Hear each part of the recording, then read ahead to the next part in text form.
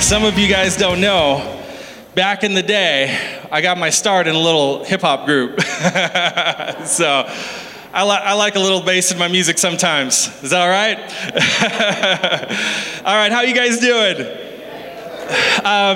So if you've been around, we've been on this journey through Ephesians, and we're taking a little side journey right now. We're getting ready to go into men's retreat in 3 weeks, and I actually, what this was, how this idea popped into my head is I have a relationship with a lot of pastors in our district. I'm working in the district office, and so I love to follow their journey and what they're preaching and teaching on and what they're doing in ministry. And I saw this group of guys start getting together and do this thing that they were calling Fight Club. And I loved the idea, and I loved what I saw happening, and I started looking into it a little bit further, and I found out it was inspired by one of my favorite speakers of all time, Mr. Louis Giglio over in Atlanta, Georgia. And so I just felt Holy Spirit saying, let's go there. And so we're taking a little side journey, and so this is where we're at. This morning, we're going to turn our attention to the men of the house. And ladies, we would probably appreciate it if you wouldn't amen too loud. And we would appreciate it if you wouldn't elbow any men sitting next to you at any point in the next few weeks of the series. Are we all right with that? We're already getting elbows. You're not listening. So if you do, at least wait till the gathering is over to say I told you so, okay? Because we're going to take a little space as guys to think about who God wants us to be. And interestingly, you can sum up the win for a man's life in 6 words. We're going to come back to that in a few minutes. Now, I am admittedly not an athlete, but I would say, I will say this, and is Deanna in the room?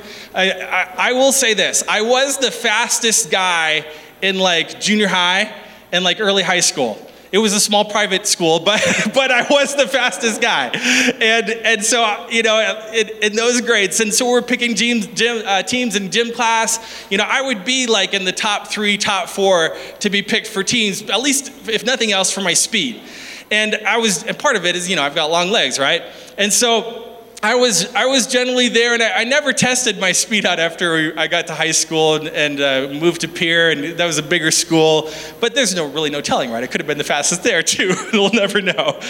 But I might have been, but I highly doubt it. And here's why.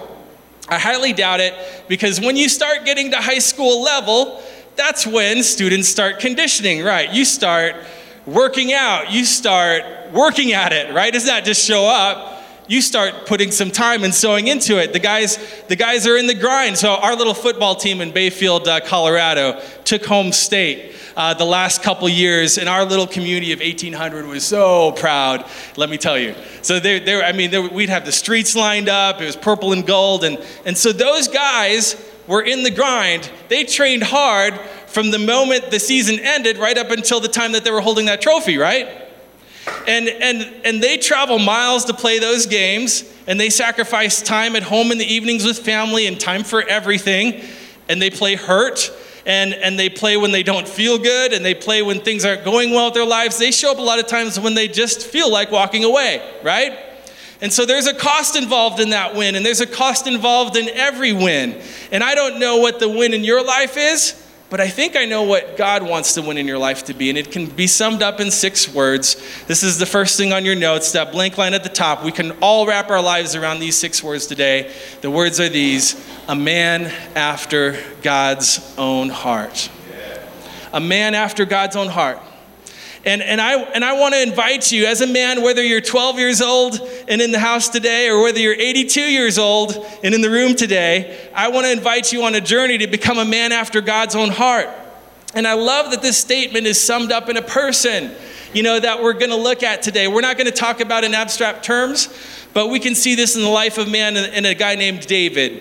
And so this is what was said about him in Acts 13. It comes out this way. And God said about him, I have found David, son of Jesse, a man after my own heart. He will do everything I want him to.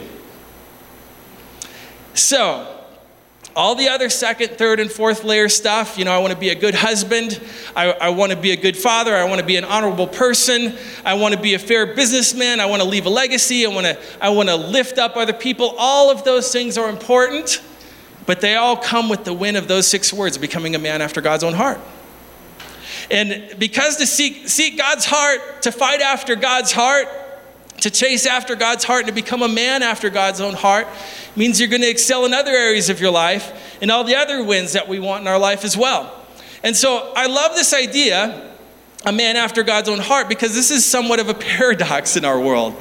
To put man and heart in the same phrase can be a little complicated, right? Because heart implies feeling. It implies emotion. And man implies less feeling, less emotion. And when you say man and heart in the same phrase, then you're understanding that God really has maybe a different picture for you than the one that the culture of your father or your grandfathers passed down to you. It's okay to have a heart and still be a man. And so you can still be a man and still have a heart in the economy of God. You can be tough on the outside and tough mentally and tough about the things that you set your hands to and still have an emotional IQ and still feel things. And so you can be sensitive to the things that are going on around you and still shed a tear every now and then, because come on. I mean, there's plenty to cry about on planet Earth. I mean, there's all the us versus them stuff that we talked about last week, right? For starters.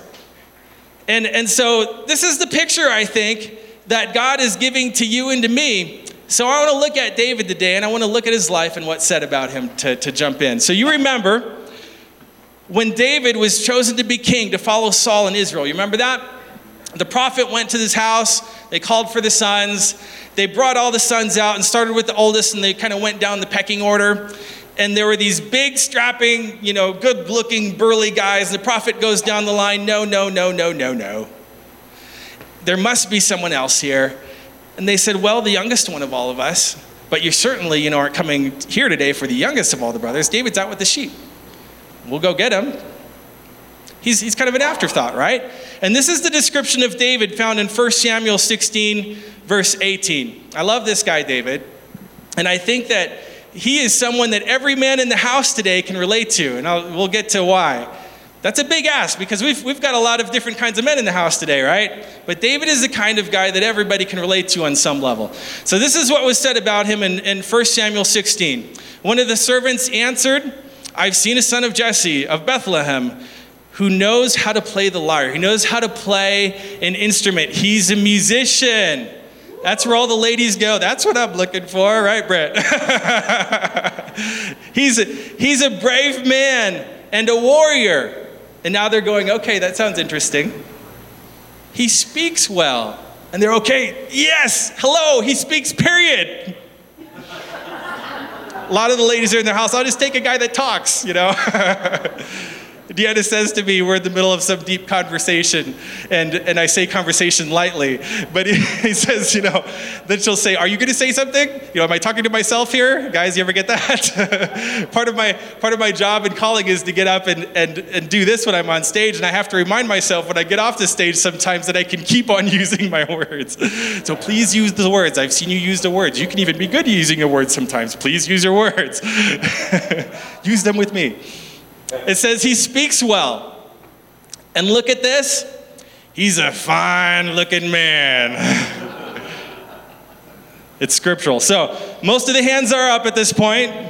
He's a musician. He's brave. He's a warrior. So this guy is playing songs to Jesus before he goes to CrossFit. He is audibly gifted and he looks good.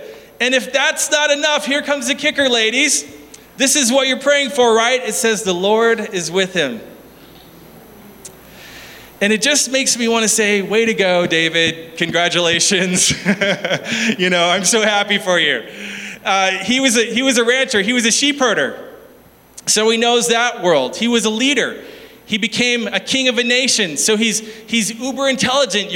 When you read in Samuel and Kings and Chronicles, you can see how his mind works. He was brave and he was bold.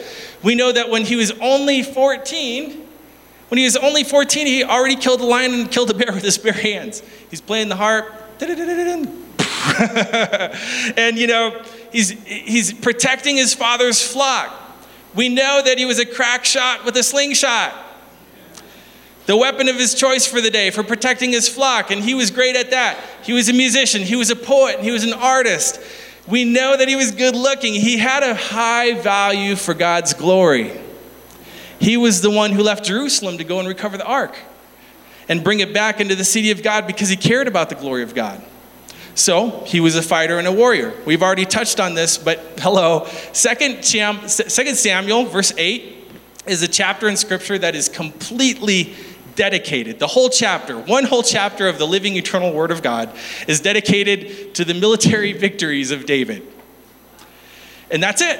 It's a whole chapter top to bottom. He wiped out these people and he took on that army and defeated this foe and he was mighty in this battle. The entire chapter is just a recap of the victories of God or David.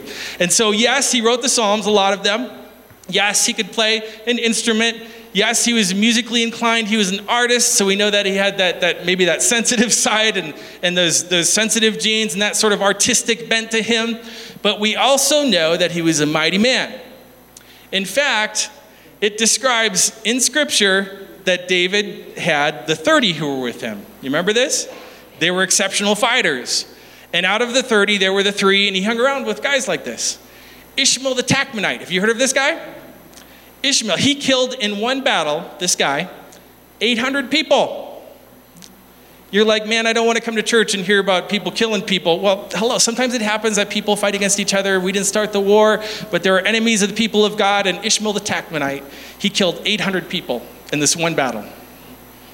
Of the 30, Joshabam killed 300 people with a spear. And then there's Benaiah. He's the one who went down into the pit with the lion on the snowy day and he killed it. And he also killed with a club a 7.5-foot giant. He got the giant's spear and he killed him with it. So some of you guys like, I think I'm going to go and start reading the Old Testament again. That's even better than watching the MMA and UCF. But these guys fought for what they believed was the kingdom of God. These were David's men. These were the guys that he hang out. So don't think of him as some sort of pushover. He's a fierce fighter, right? And we also know about him from the text, he's a good dancer. So that's like an extra bonus. We actually don't know he's a good dancer, but we know that when the Ark of the Covenant came back into the city, he stripped down to his undergarment, right? And he danced before the Lord with all of his might. And so much so that his wife from the window said, "Oh, wasn't the king dignified today?" And he's like, "Hey, babe, check it out. I'll become way more undignified because this God and his glory is back in the city. And the glory of God is with the people of God." And he was celebrating that. And he says, "I'll dance another time. Strike up the band." And he says, "You look out because I'm in love with this God and I'm in love with his glory." That's David. And so we also know about him that he's a rancher, he's a leader, he was brave and bold, he was a crack shot, he was a musician and a poet, and he looks good, and he has a high value for God's glory. And he was a warrior, and he was a fighter. He was a dancer. But we also know that he was easily distracted by temptation. And that's where all the guys in the room go, I understand that, right? He could put himself in a position, even given all of that, to be tempted and make decisions that ultimately would have a massively detrimental impact on his life. But there's a couple things that David teaches us today that I want to focus around. And the first one is this. We've already touched on it. It's that you can be a man's man and still have your life summed up. You can have your life summed up as being a man after God's own heart. The summation of your life being said about you. God saying it about you, a man after God's own heart. So I don't want anybody to get nervous today. I don't want any man in the house to think, oh man, I don't know where this is going. Before we know it, we're all going to be in guitar classes and we're going to be trying to write music and get emotional about things, and I just don't know if I can handle that. That's not it. That's not in the cards.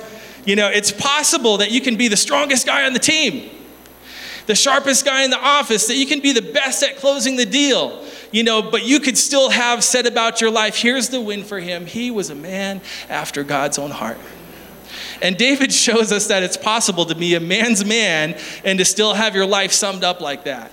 You guys ever hear of a writer named A.W. Tozer? A.W. Tozer was a bright person. He was a very thoughtful person, an intelligent person, and also he had a sincere passion for God. It was said about A.W. that once he went into the office as a pastor, and he'd gone into the office early in the morning and he closed his door. Told the secretary, I'm going to have some time today, just leave me until I'm done. So he'd gotten down on his face in his office as he tended to do. And he spent some time with the Lord, and he was planning on spending a few moments in prayer before the commitments of the day started, before his appointments started showing up. So the day went on, and he doesn't know it, but people are now stacking up in the outer office. All of his appointments are showing up, and his assistant's not sure what to do. The 9 o'clock appointment came in, the 9:30 person came in, then the 10:30 person came in, and eventually, the 9 o'clock person left, and the 11 o'clock person showed up. And the assistant's like, I don't know. This is what he told me. And so finally, it's time for her to go home to her family at the end of the day, and she just politely knocks on the door. And the door cracks open, and she says, Dr. Tozer, I don't want to bother you, but I'm just going to go ahead and slip out now. It's time for me to go. And he looks up and he says, what time is it? What time is it? That's maybe not a good way to run a business, but it wouldn't be bad if that happened once in a while, right? A man after God's own heart, a man who gets on his knees in prayer and 10 minutes turns into 5 hours. Because he doesn't know the difference, because being with God is amazing. And I think, I want to be that guy. If you visit his grave, he was buried in Akron, Ohio. And on his headstone, it simply says, A.W. Tozer, a man of God. You can go through looking at the cemetery stone. It's the normal, a beloved husband and father, this or that, or just the name and the dates. But how amazing, to live a life that everybody just knows what's going on. For the tombstone, there's no family discussion. There's no drama at the cemetery. There's no real give and take with the funeral directors. It's just obvious. Just put the name of the man and God in the 6 words, a man after God's own heart. Because David was strong, he was mighty, he was bold, he was brave. He was the one that wrote, even though I walk through the valley of the shadow of death, I will fear no evil, for you are with me. Your rod and your staff, you comfort me. And he was also the man that wrote, I love you, O Lord, my strength. I love a man who can say, I love you, O Lord, my strength. Not just, a man that says, well, I believe, absolutely, I believe. But a man who could say, I love you. You're my strength. And David was a man, but he was a man after God's own heart. So the second thing I want us to see is that David taught us that you can be a skilled fighter, but you have to know when to fight. And I'll give you that last part of that sentence in a bit. But for now, ladies, you might not understand this as much unless you have some boys when I say know how to fight. Men, I think maybe we'll get this. But, if you wonder why the men have to fight, it's because we're men. I started with 4 girls and now I have boys. So this picture is recent and clear in my life. We're fighters. We kind of grow up as boys having that innate sense of fight, don't we? And in a sense, so for you guys who grew up with brothers in your house, anybody grow up with brothers? Okay. Did you not beat the daylights out of your brothers? Some of you might even still have issues, even now, with your siblings, even at this stage of life, because of how badly you hurt and tormented them when they were little. And if you didn't have brothers, maybe you had to fight with a sister. And I'm telling you, there's been an instant change in my house from 4 girls to the 3 boys now. The last 3, the boys that we have, they want to wrestle and they want to fight. It's a daily occurrence. I have to tell them to stop or else somebody's going to get hurt. And they'll climb things and they'll jump off of things and then they will wrestle. And they'll wrestle and fight with me if I get on the floor. And that's like the greatest of all, because when you're little, you can run with everything you have, dead full down the hallway and fly body tackle and bounce right off of dad, right? And then he laughs, and then he pins you down on the floor, and then he falls on you, and then he tickles you endlessly until you cry, "Uncle," and you can't take it anymore. But that moment, when you're now getting to the age of about 9 or 10 or 11 years old, and you're like, "I think I could take him." And then your dad goes, "Yeah, I don't think you could take me. You can't take me." And it gets a little heated like that. And then eventually he says, "Okay, I give up. You're bigger, you're stronger than me, you're faster than me." But listen, all the dads in the room know that they could still take their sons out if they had to. It's something that's just in our DNA. We grow up fighting our brothers. We want to fight with our dad. We want to wrestle with our dad. This is what we want to do the most in life, by the way. And then we take it out in the yard, and we take it out in the back lot. And then we want to fight in the baseball game and fight in the football game. And sometimes we just fight each other for the sake of fighting each other because it's in our nature. And maybe you're here this morning and you say, "I never fought my dad, I never wrestled with my dad, and I never fought in the backyard." Well, a lot of us have got that in us. And then it gets organized. And then, we get pads on. And then there's the coach. And then there's rules, but we're still fighting. And then we get into the business world, and it's in the boardroom, isn't it? But we're still fighting in the boardroom. And then there's that deal that we're trying to close, and we're looking, professional on the outside, but on the inside, you better believe we want to win. So we've got that in us. But here's the thing that David's going to teach us today, too. This is the last part of that. You've got to know when to fight, and you've got to know what to fight for. You've got to know when to fight and what to fight for. Because if you don't, you could spend your whole life fighting, but you might end up fighting for the wrong things at the end of the day. The scripture says it this way: you can gain the whole world and what? Lose your soul. So you can fight to the top of every mountain that a man wants to go up, and still at the end of the day have no win with your life, because we were created for more than that. So I love 1 Samuel 24. That's where we're going. A lot of David's life is in Samuel. And 1 Samuel 24, it's a pretty interesting text. If you haven't read it before, it's a little shocking in its descriptive nature. But just hold on for a minute. It's a man's talk today. So, ladies, I'm so sorry, but this has to make it into the talk at some point.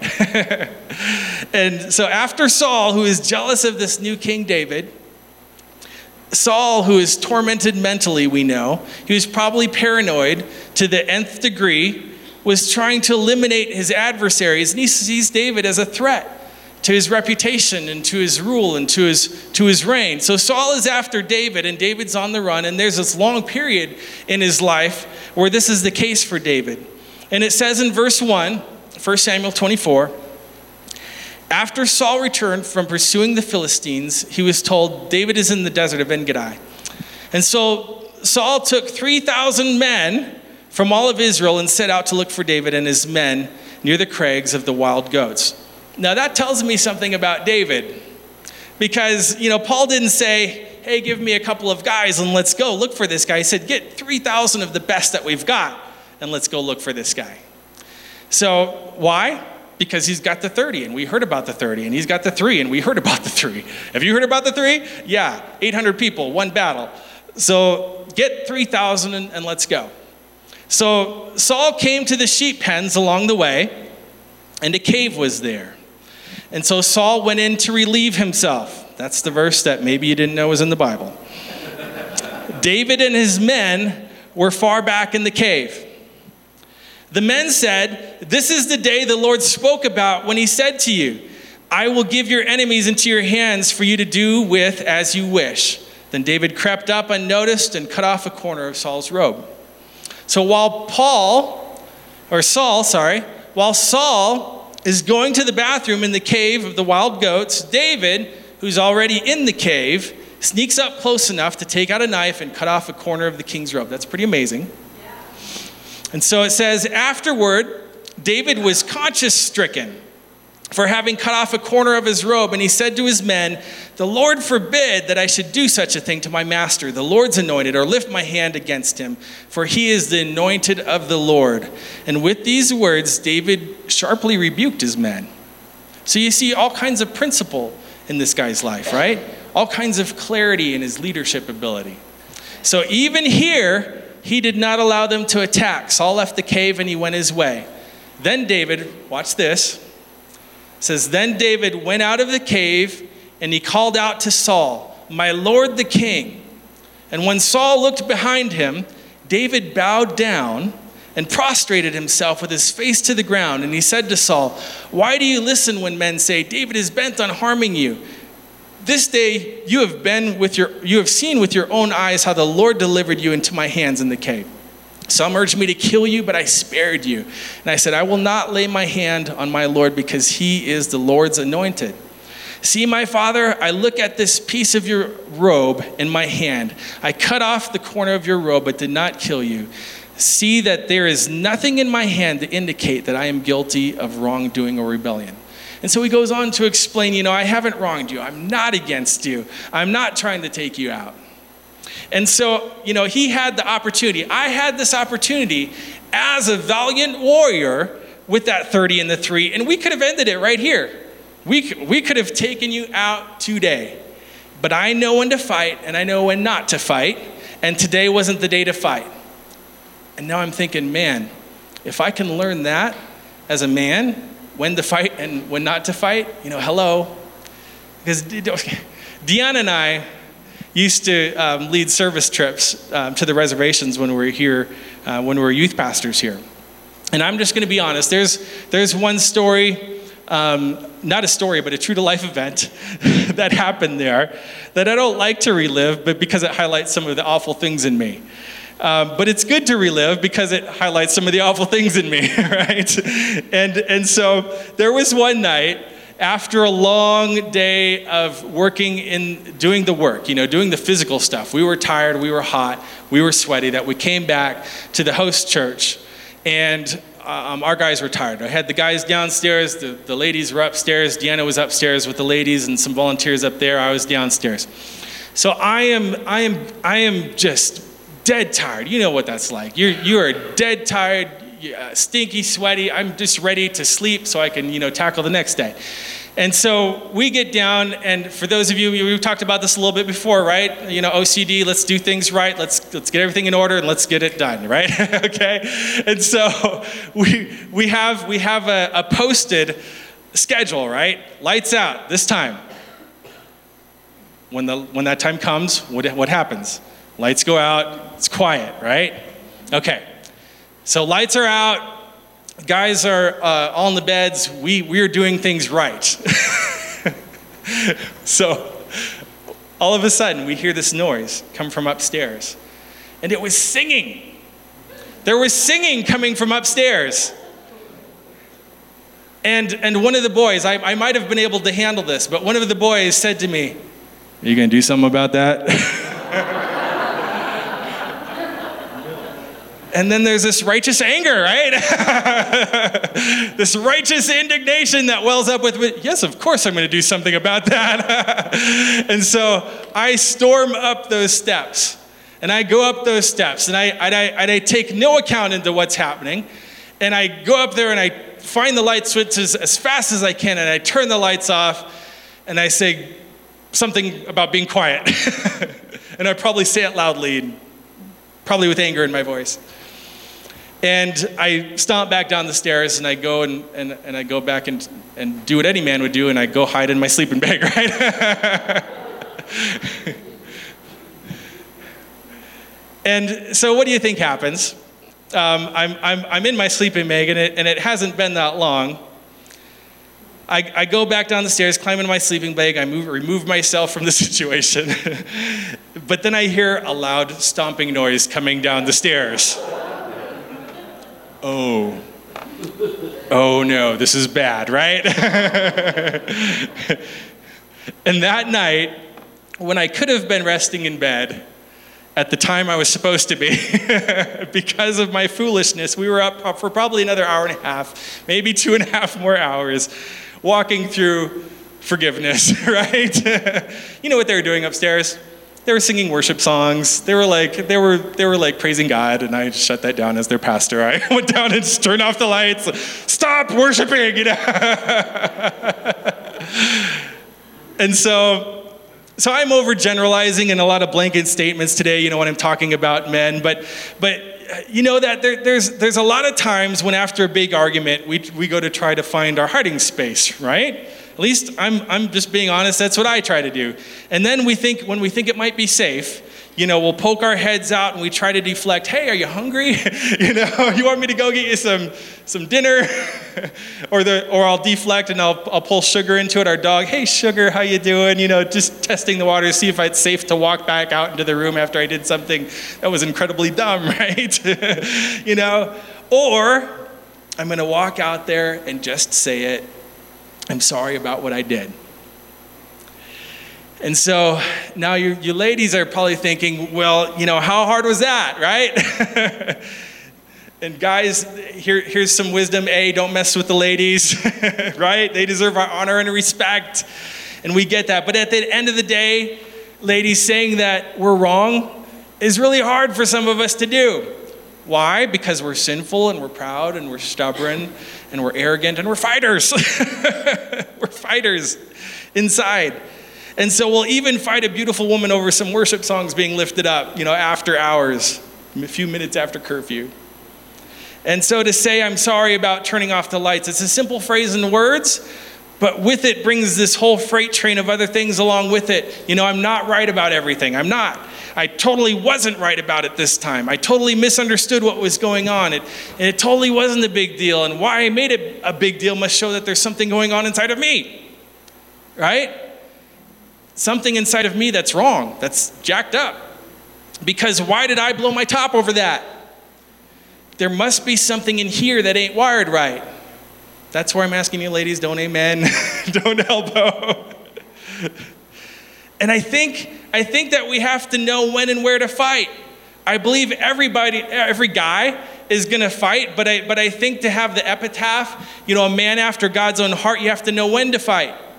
And when not to fight. And so I'm not talking about the service trip incident for me and the little things with our family or our spouse or our coworkers, our friends. Some of us men in the place today are still fighting with issues that we had even with our dad. And so to this day, you're like, well, that sounds nice, but you know, my dad moved away 17 years ago and I haven't spoken to him since, so that's not true. Well, no, it actually, absolutely, it could be true. Because you were fighting against him when you woke up today because you've got something stuck between you and him that maybe is still there, and you're stuck on the thing that is stuck between you and him, and you don't even need him in the room. You don't even need him on the planet Earth to fight him against it. It's just, it's something that's still stuck there. So today, some of you are fighting against something that went wrong, a past disappointment, or a wrong decision that was made, some way the cards were dealt, some way the circumstances played out, and guys, we're still fighting against that. You know, even to this day, they didn't treat me right. You know, they didn't give me my fair shake. It didn't go down the way it was supposed to. I didn't ask for that. And so we're still fighting against that even today, and we're using what God has put in us, which, you know, we're hopefully going to redeem today in the next few moments. But we use it as a way to ensure that we could move towards the ultimate win. You know, being a man after God's own heart. But we're using all that energy and all that will to fight against things that we really can't resolve. And so to fight for things that ultimately we know are not going to satisfy us in the end. You know, having your name on the building or closing out the competition or being the first or the best or the most powerful. That doesn't satisfy a heart that was made for God. And so how can we be men who could have it said about us, you know, I'll tell you about Tom. He's a man after God's own heart. And how could we get to the place in life when we know when to fight? And we know what to fight for. And we use our energy going in the right direction in life. So I think that happens when we move out of isolation. And we move out of insulation. And we move into relationship with other men for the purpose of achieving an ultimate win. And so when we move out of isolation, which is one of the chief skills of men, and we move into a relationship with other men with the intention of gaining the ultimate win. I want to be a man after God's own heart. And so I know that I can't do this alone, right? At least I know I'm not succeeding in an amazing way alone. Right, guys? And I need some help to make that a reality in my life. So, we're introducing this idea. It's the beginning of a journey for the men of our house called Fight Club. And Fight Club has this tagline, contending for what matters most. And so Fight Club is it's not about what we're fighting against. It's what we're fighting for. And if you don't like the word fight, can we call it something else? Can we call it the Beloved Men of God Club? Can we call it the Spiritual Giants Club? No. We're calling it Fight Club because this is what the Bible encourages us to do. So Paul, in 2 Timothy 4 verses 7, this is his epitaph. He says at the end of his life, can you see this? I have what? Fought the good fight. This is biblical. This is scriptural. This is God. I've contended for the right things in the right way, and I've gained them. I didn't just fight fights, but I have fought the good fight. I have finished the race, and I've kept the faith. You see it? And so what I would like to do is I would like to invite every man in our house to begin a process in your mind of joining a fight club of 3 to 5 other men. They could be your stage of life, that's most likely going to work. Could be people in your field of work, but not necessarily. It could be people at all different levels of spiritual growth, because this isn't a Bible study necessarily or a discipleship group. It's really just a rally point for men. And it's a place where a few times a month, or if you're really bold about it, maybe once a week or every other week, you're meeting with these guys for friendship, for encouragement, and for accountability, and for relationship. Which is the question, that we all want to dodge by isolation. And that question is, how are you doing? Right? And we want to fight in 4 arenas. So I would love it if all of us men could rally together. And we could gather in little clubs all over the city. And we could meet over breakfast or lunch or whatever is a convenient time. And we could have friendship, and we could have encouragement, and ultimately we can have some relationship and accountability in these 4 arenas. Number 1, I'm going to Fight Club, and that means I want to fight for my walk with God.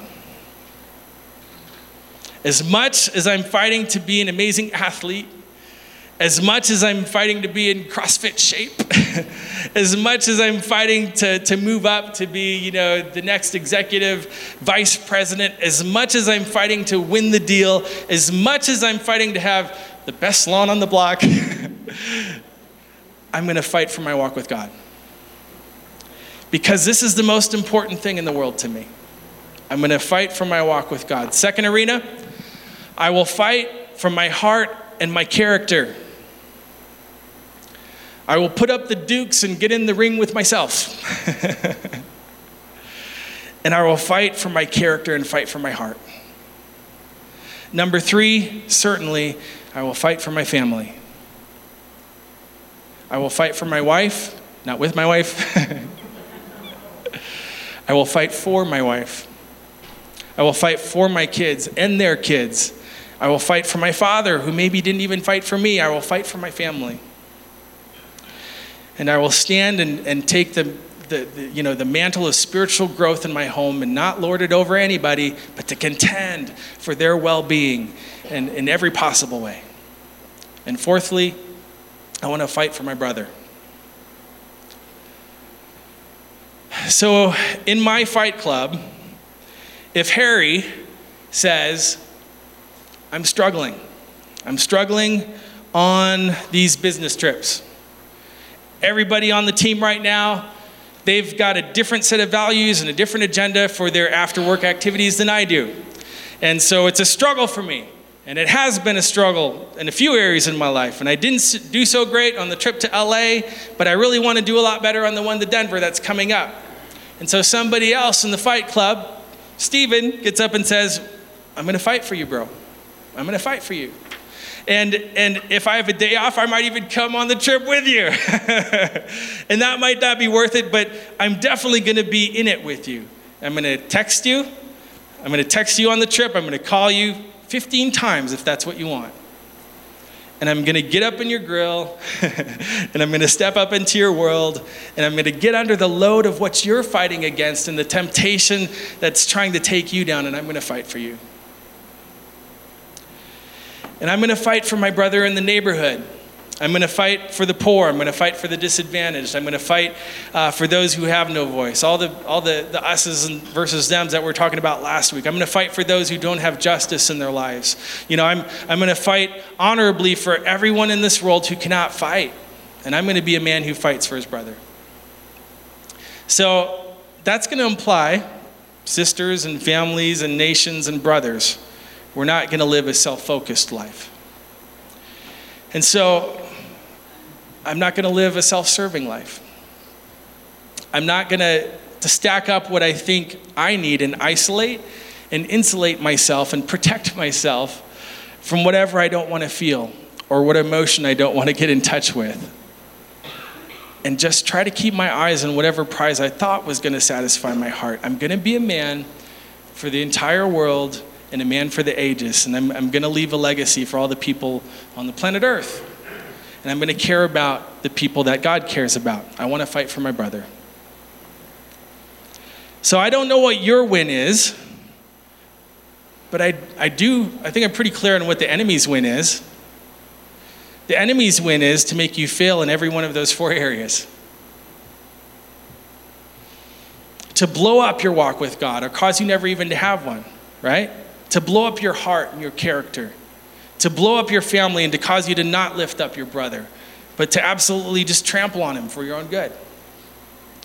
And he's going to be on a devoted and a dedicated mission to wipe you out in every one of those 4 areas. And he's fighting against you right now to kill, steal, and destroy. That's his mission, right? And so I'm saying we weren't wired to do this thing alone. We need a fight club.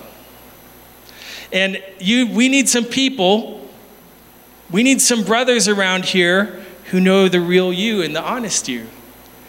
Not church answers, but the real answers. Not here's the part of what I'm struggling with, but here's all, of what I'm struggling with. Here's how I'm doing with my walk with God, guys, right now. It's kind of terrible right now. Just telling you, horrible. I don't make time. I don't even know why. I haven't been in the Word for so long, and I don't even remember when. I haven't been on my knees in prayer this week. So guys, you've got to hold me accountable. And you've got to get up in my world. You've got to get in my grill, and you've got to get up close to me because I want to walk with God. And it's inviting that into your life. And so we need a fight club. And if you don't think you do, then that's the first sign that you do. Now, I know we've broken the number 1 rule of Fight Club today, which is by talking about Fight Club. And that's because I believe it's important that we talk about Fight Club. And we broke the number 2 rule of Fight Club, which is don't talk about Fight Club. But we are talking about it, and we've got to step into it. And I'm inviting you, and you're going to hear more over the next few weeks as we do this about how Fight Club works, where it's not going to be a legalistic thing. Don't worry about that. It's just an invitation to get in relationship with some guys that are on the same path as you. And so when I first heard about this from some other churches that were doing this in our district, fight clubs, our hope, is that they would just kind of populate around the city. The idea was born from, Pastor Louis' heart in Atlanta, Georgia. And the beauty of the fight club, I think, is that you could be in a fight club with some guys at work who don't go to Destiny Foursquare Church. Because don't they want to fight for their walk with God? And don't they want to fight for their heart? And don't they want to fight for their family? And don't they want to fight for their brothers? So they could go to the church down the street, or maybe not even go to church right now and still be in the fight club with you. That's the beauty of it. So this is already happening. Fight clubs are populating all over the place. This idea is just kind of exploding in cities, and hundreds and maybe thousands of guys are already kind of jumping in on this journey. I love that. So then we get together where, maybe all the men in fight clubs go away for the weekend, like we're getting ready to do. We've got men's retreat coming up the first weekend in October. And so, we can rally around, these 4 ideas. I want to walk with God. I want to be a man of character, and I'm going to love my family, and I'm going to love my brother. And this is a road that we can go down together. But what it requires of me today, just let's get back to today. It just requires that you get your heart around the idea that you have a heart, and that's what God's after. God is after your heart. And he wants you to just peel back these layers. Guys are really good at it. Of isolation, I am really good at it. Of isolation and insulation. Until you know that you're a son of God and you have a perfect Father. And he wants to peel back the calluses that, maybe that we've allowed to build up, and all the layers that you've put between you and the things that you don't want to think about or feel with or deal with or talk about or be vulnerable. So you can put your stuff away, Brent, you can come on up. But what I'm telling you as a man to the men is we've got some feelings deep down inside of us. And we've got hurts deep down inside of us. And we've got anguish deep down inside of us. And we've got disappointment deep down inside. And we've got a loss that's deep down inside of us. And sometimes maybe even a lot of anger that's deep down. And until we can peel back the layers, and sometimes there's a lot of them, like an onion, and let God touch our heart, we're never going to be a man after his. Because it's not about coming to God strength to strength. It's coming to God heart to heart.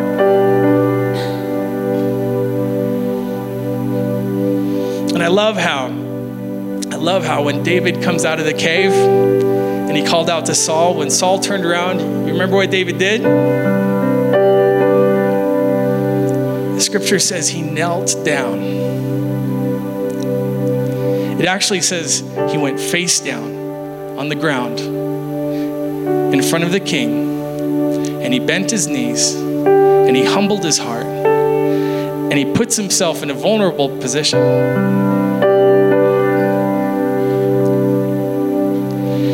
And he recognizes that, this is his strength. What is he saying? God is going to vindicate me. I could have taken you out in the cave. God delivered you into my hands. But I'm going to leave this to God. God fights for me, and he's my strength. So yes, I'm going to stand and I'm going to lead. And he did. Yes, I will stay in him, become the king, and he did. Yes, I will stand and fight, and he did. Yes, I will stand and lead the people of God in worship, and he did. But you are my strength. Amen. Let's stand.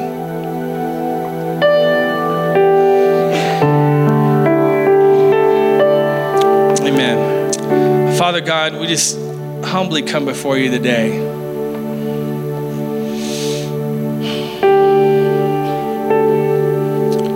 God, and we ask that the men of our house, Lord,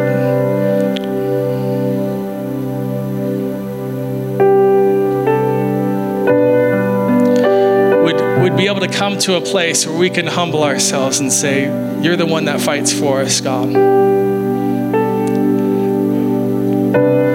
And instead of that innate, natural thing that's in us, Lord, to fight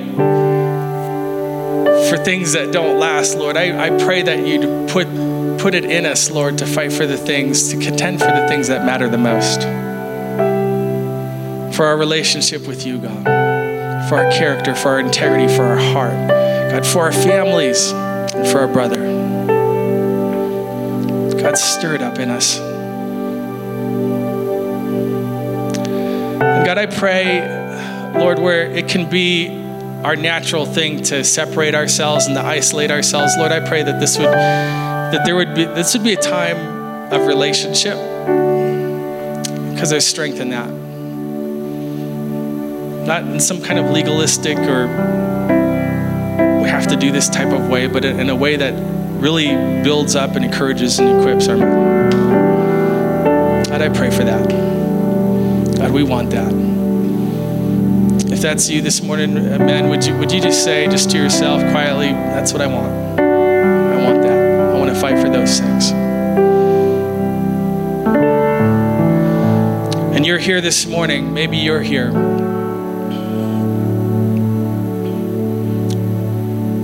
And you walked into this space and this conversation this morning and you don't have a relationship with Jesus. We want to invite you into that relationship this morning. There is somebody that will fight for you, and he is forever faithful, yesterday, today, and forever. He's a faithful friend.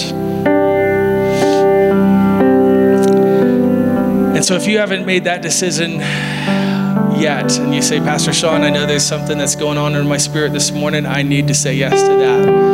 With nobody looking around, would you just raise your hand so we can see and we can pray with you and agree with you today? Is there anybody? Amen. Well, church, you guys ready to fight for the things that matter most? Contend for the things that matter most? Amen. Let's go out and do it. We're going to Sent Ones this morning. Amen. Amen and amen. Thank you so much for being here. We love you guys. Be sure to check out See the Voice at the back of the room before you head out. Stop in and say hey to Brentiana. And if you have any other prayer needs, we have a ministry team up here that's going to be available to pray with you, and they would love to do that. Go out there and give them. Amen. Amen.